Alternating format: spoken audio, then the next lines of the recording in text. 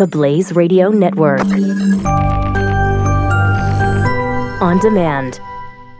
2017 is going to be a volatile economic year. We may see politicians throughout the world attempting to control central bank policies. Several renowned financial analysts have warned that political interference in central bank policies may mean our economic misses of inflation and growth targets. Gold is an international currency that can't be issued or controlled by governments. If you don't have the only hard currency that has outlasted every politician and every failed idea of governments for centuries, you need to speak to Goldline right now and learn how easy it is to add gold to your portfolio or IRA. Now is the time to diversify your financial portfolio by adding gold. Call 1-800-913-GOLD. Buying real gold is easy and fast at Goldline. And you're going to be happy that you finally made the call. 1-800-913-4653. Goldline also offers price protection against short-term market fluctuations on qualifying purchases. So buy with confidence. Read Goldline's important risk information and find out if buying gold is right for you. Call Goldline 1-800-913-4653.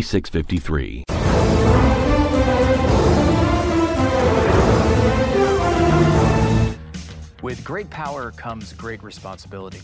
Of course, that's Uncle Ben, Spider-Man's uncle, not the Rice guy.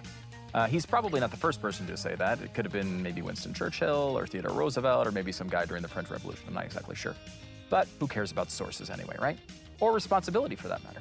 The media certainly doesn't seem to.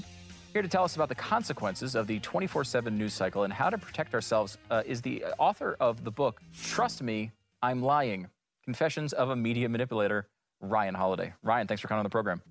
Thanks for having me and a disembodied head. Yeah, you're doing a great job with your hand gestures there. It's very nice. You have such an interesting life and what you've done so far.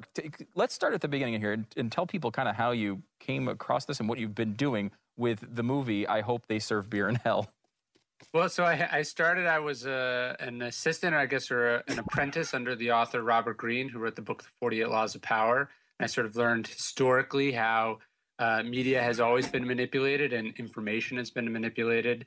And then I ended up working for a number of really controversial clients. I worked for Tucker Max, who is sort of an early blogger. You might call him the sort of first Milo.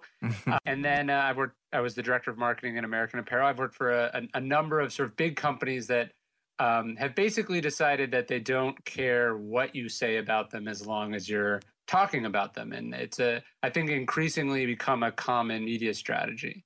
Yeah, I mean, here you're talking about how essentially the media is manipulated to get stories into my living room and onto my phone. And one that completely worked on me, you explain it, and I didn't know this. You know, I'm a guy who follows politics all the time. Tim Pawlenty seemed like a candidate that came out of nowhere, and as you explain in the book, he kind of did. Yeah. If you look at in the 2012 election cycle, so long ago now, I almost sort of miss it fondly. It was media manipulation at, I guess, a less ominous level. But you can see how blogs and you mentioned a 24/7 news cycle. It's really much more than that, right? If you think about the online media cycle, it has the capacity for an infinite amount of content. And each additional piece of content that it creates is money in their pocket, right? More page views equals more dollars. There's an infinite amount of advertising space as well. So what we see then is infinite amounts of content, and candidates are sort of manufactured out of whole cloth. Look, I don't want to make this all about Trump, but it is interesting. Trump had been talking about running for president since I was born. His first exploration was in 1987. Every election cycle, he sort of kicked it around, but his campaign never really became serious. It was only in 2015 and 2016 with this sort of current media cycle that we have that the joke is made real, so to speak, right? So there are media manipulators out there. There's people like me who are trying to force a product or an idea into the news. But I also want people to realize that the infinite, insatiable demand for content means the media kind of is not only in on it, but might even be manipulating itself because it's good for business. You break it down really well in the book on how you actually do this, and it's more relevant than ever, as you mentioned. How to turn nothing into something. How do you do it? Yeah, I call it trading up the chain in the book, and this is something that has existed in media basically since the early 1900s. The invention of the news wires is sort of where this first happens, but a little outlet, a tiny blog, a subreddit, an insignificant Twitter account, a Wikipedia page, whatever it is, since there is this insatiable demand for content, and it's not as if reporters are out there literally pounding the pavement looking for good leads. They're not sort of independently investigating what they write about. What they look for is sensational things that are appearing online. So somebody launches something on Reddit, Trump injects something into the system via Twitter, and then one outlet picks it up, another outlet picks it up from them, another outlet picks it up from them. And what you get is this seemingly bogus piece of information or suspect piece of information has now been written about so many times that it becomes, in effect, true. And here at The Blaze, we've been victim of this and I'm surely have violated this as well. I mean, I think every media organization has gone through this, and it is a struggle. Sure. You bring up actually one headline near and dear to our heart here at The Blaze, which was Glenn Beck raped and killed a young girl in 1990. And, that was something obviously completely ridiculous. But because people didn't like Glenn at the time, they decided to promote this. And major media, organizations were, putting this in headlines with question marks at the end as if that made it okay. There's a question in the headline. The answer is always no. Because if it wasn't a question, they wouldn't pose it. If there was an answer, they wouldn't pose it as a question. If I were to call you a douchebag right now and you said, no, I'm not a douchebag, you've now been the word douchebag has now been said about you twice, right? So there's actually something that scientists have found called the backfire effect. So if you give people false information and then you explain to them why it's false, they actually believe it more than people who were only given it once.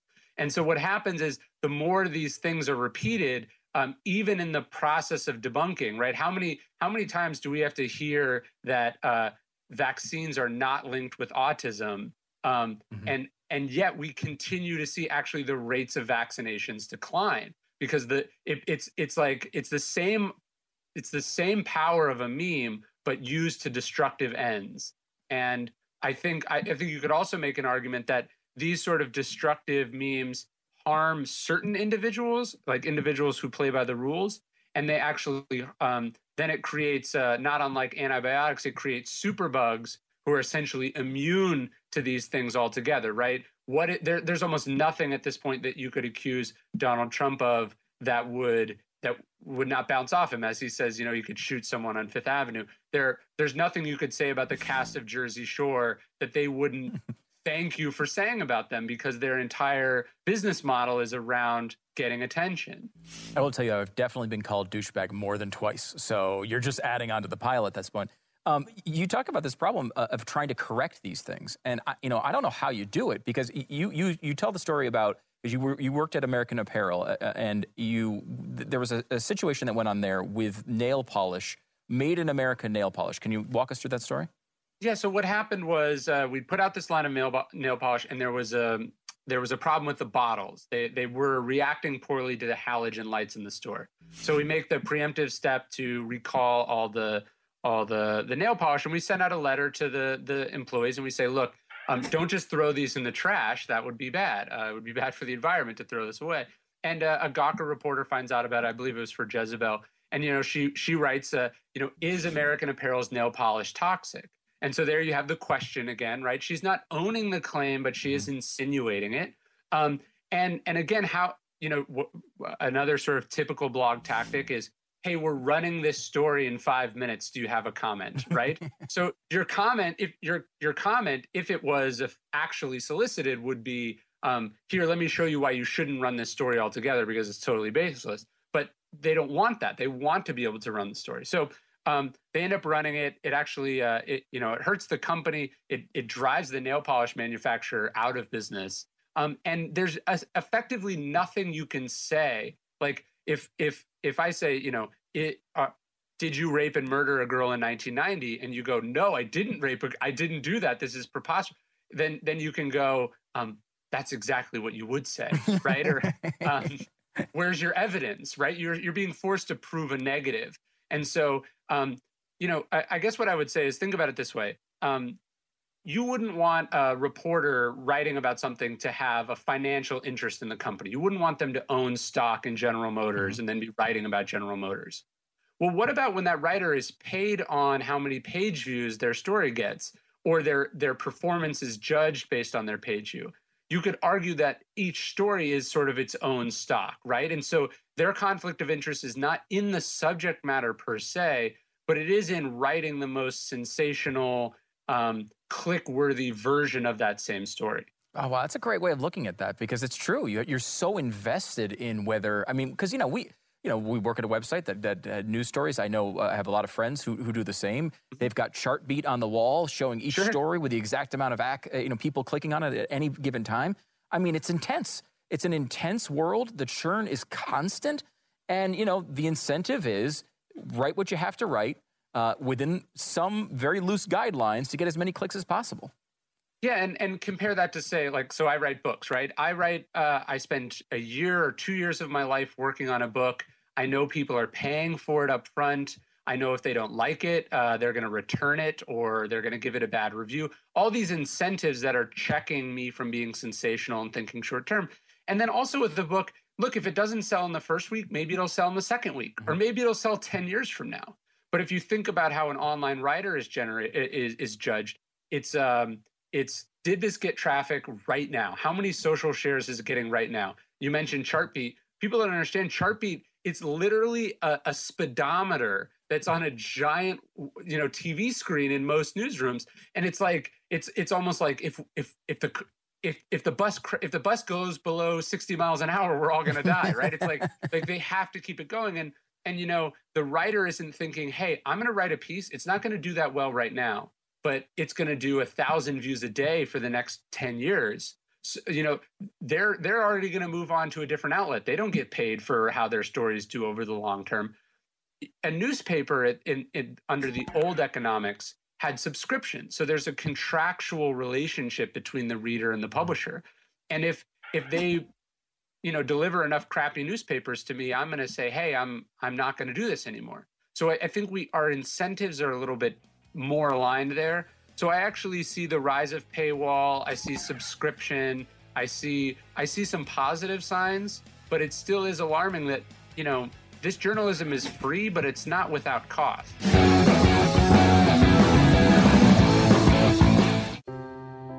Are you worried about your mom or dad living alone in their house? Hi, I'm Joan London. Listen, I know how difficult it is to find senior care for someone you love. That's why I recommend a free service called A Place for Mom. They are the nation's largest senior living referral service. Call A Place for Mom today. To receive free information on senior living communities in your area, call A Place for Mom at 1-800-803-6951.